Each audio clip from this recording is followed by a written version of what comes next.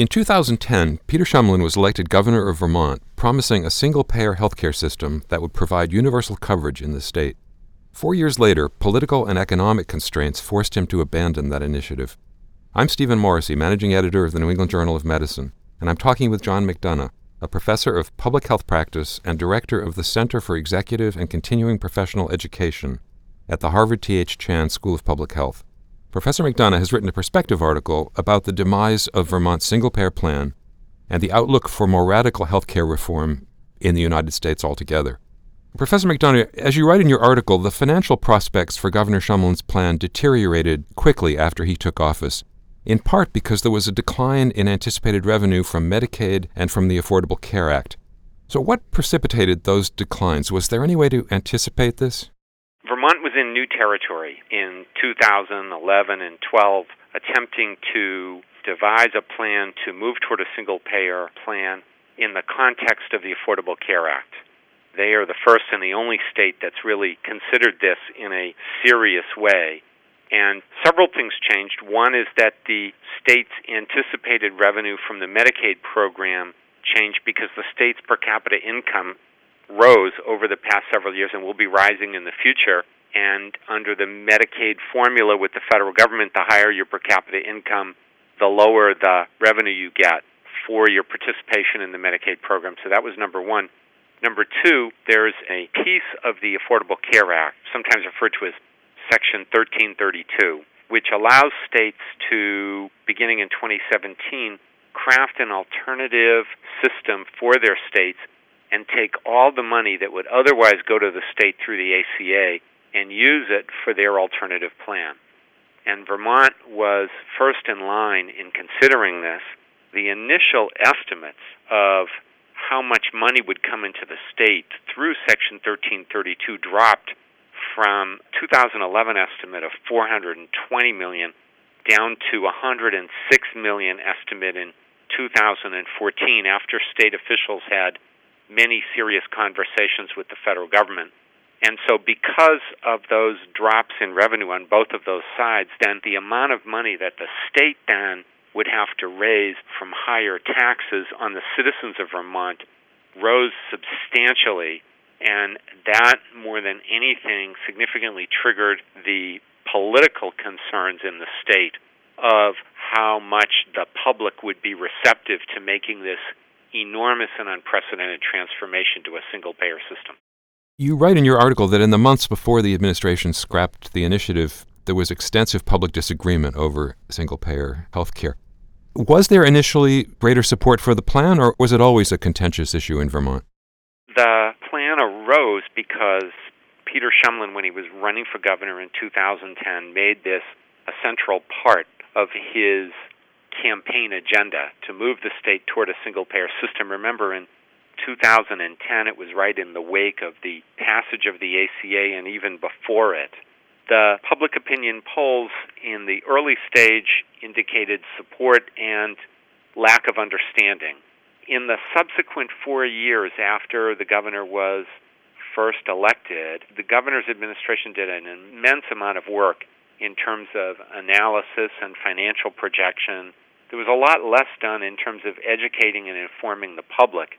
And so by the spring of 2014, one poll showed that the public was sharply divided, 40% in support, 39% opposed, and 21% undecided.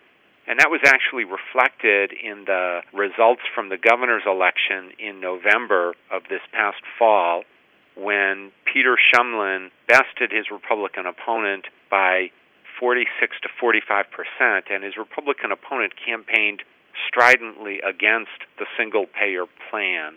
Governor Shumlin was reelected governor because the election went into the House of Representatives, where he received overwhelming support from the Democratic majority in the legislature. But so we have those two indications in 2014 of a sharply divided public in terms of their opinion and attitudes towards it. And again, not a good sign to go into what would be one of the most strenuous and difficult legislative challenges imaginable to get the legislature to agree to the financing of a single-payer plan. Vermont voted, the legislature and the governor agreed in 2011 to embark on this plan, and many people assumed, well, they voted for it, so it's going to happen. But they voted for it and left the financing of the plan to the end of the planning process.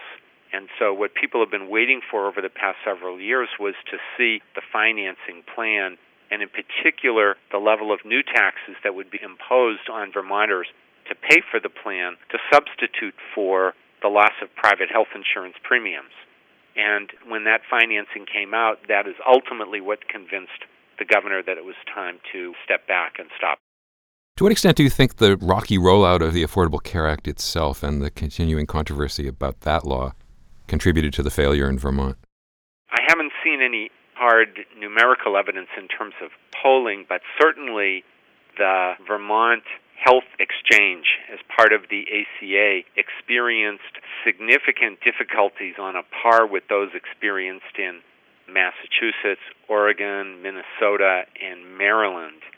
And certainly it raised concerns about the capacity of state government to be able to take on management of the entire healthcare system when they've had such difficulty launching what is, by comparison, a much more modest challenge of creating a workable website and health insurance exchange. And so I think it gave people some pause and probably affirmed for some people that it wasn't feasible for the state to play this significant a role in running the overall healthcare system. Some years ago, you advocated as a legislator for single-payer healthcare in Massachusetts. What kept Massachusetts from making that move? Massachusetts is widely considered one of the most liberal, progressive states, and by comparison, it's true. And yet still, I recall when I was a state legislator in the early 1990s, I took a turn as being the advocate to move the state toward a single-payer system. And I came to the realization after a number of years of trying that it was too big a lift in terms of a transformation for Massachusetts, at least, to make, and that I could continue to get cheers and applause from perhaps a quarter to a third of the electorate that really understood it and really believed in it. And it was very hard then to move to convince people who didn't like the idea to change their mind, or to get the attention of people who otherwise didn't understand what it was about. And most people, frankly, don't have a very clear idea of what's involved.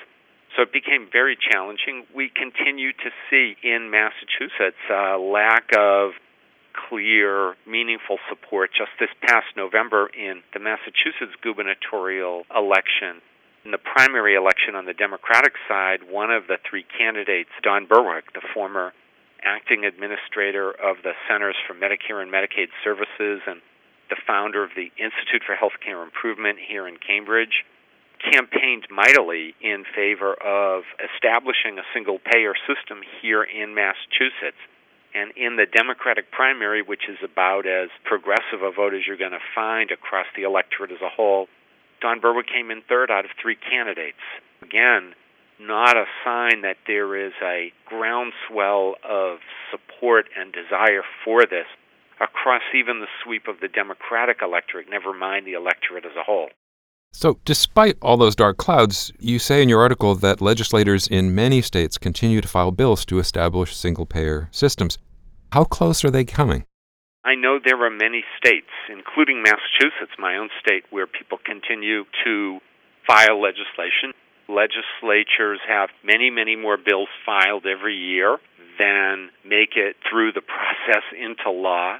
And there are fervent, true believers out there all across the nation who strongly desire a single payer. They would prefer it on a federal level. And they can't get that. They would like to try and do it as Vermont tried on a statewide level. And I can't think of a state where next to Vermont, after Vermont, there is a real readiness and political viability to move ahead. But that doesn't stop members from continuing to file those bills every single session and hoping that some kind of lightning strikes. What would have to change for a state to succeed, do you think? I really believed that if there was a state where it made sense and where the political formula seemed receptive, it was Vermont. It's a relatively small state of about 600,000 people. It has a very progressive legislature and governor and electorate, and it has a lot of cross-border issues, but is much more intact than you find in a lot of other states in terms of its healthcare market, and it just seemed like an ideal place to make this the laboratory of democracy, as Justice Louis Brandeis said, for the attempt to try to do a single-payer system in a single state. And so I look at how much work they put into it, how hard they tried, how seriously they took the endeavor, and then looking at the moment of truth, and they just realize it's a bridge too far. I can't think of another state where I would expect to see any serious movement in this direction at any point in the near future. And it makes me, frankly, doubtful of the strategy of trying to do this in a single state. People who like the state approach refer to how the Canadian healthcare system started with the adoption of universal coverage for hospital services in the province of Saskatchewan back in the 1940s. And that is the idealized model. I just am unclear, unsure, doubtful how relevant that model is in an advanced, developed system like those in the United States and the 50 states at this point. A final question. If it's not possible in the states, do you see it happening federally? Do you see changes that might make it possible on a national level? No time soon, given the political environment. There were people in the Affordable Care Act process, particularly Senator Bernie Sanders from Vermont, who were deeply desirous of doing single payer, and Bernie tried very, very hard in the legislative process to have a roll call in the United States Senate on doing single payer, and former Congressman Anthony Weiner from New York tried to do the same thing on the House side. And neither of them were successful in even getting a roll call vote on the issue of single payer so people could declare themselves one way or another. And particularly the current environment with control of the House and Senate being in very conservative hands, single payer is not even, I would say, on the radar screen right now. I would say this as a thought for the future. The United States federal government now manages 3 enormous, and perhaps 4 or 5 depending upon how you count, but 3 enormous health insurance programs for different parts of the American public. So we have the Medicare program, and you could slice that in half between traditional fee-for-service and Medicare Advantage. You have the Medicaid program, and now you have the enormous subsidy structure under the Affordable Care Act. I suspect at some point in the future, I don't know whether it's 5, 10, 15 years, it's going to dawn on some people the inanity of running 3 enormous bureaucracies just for the purpose of providing the same service to different segments of Americans.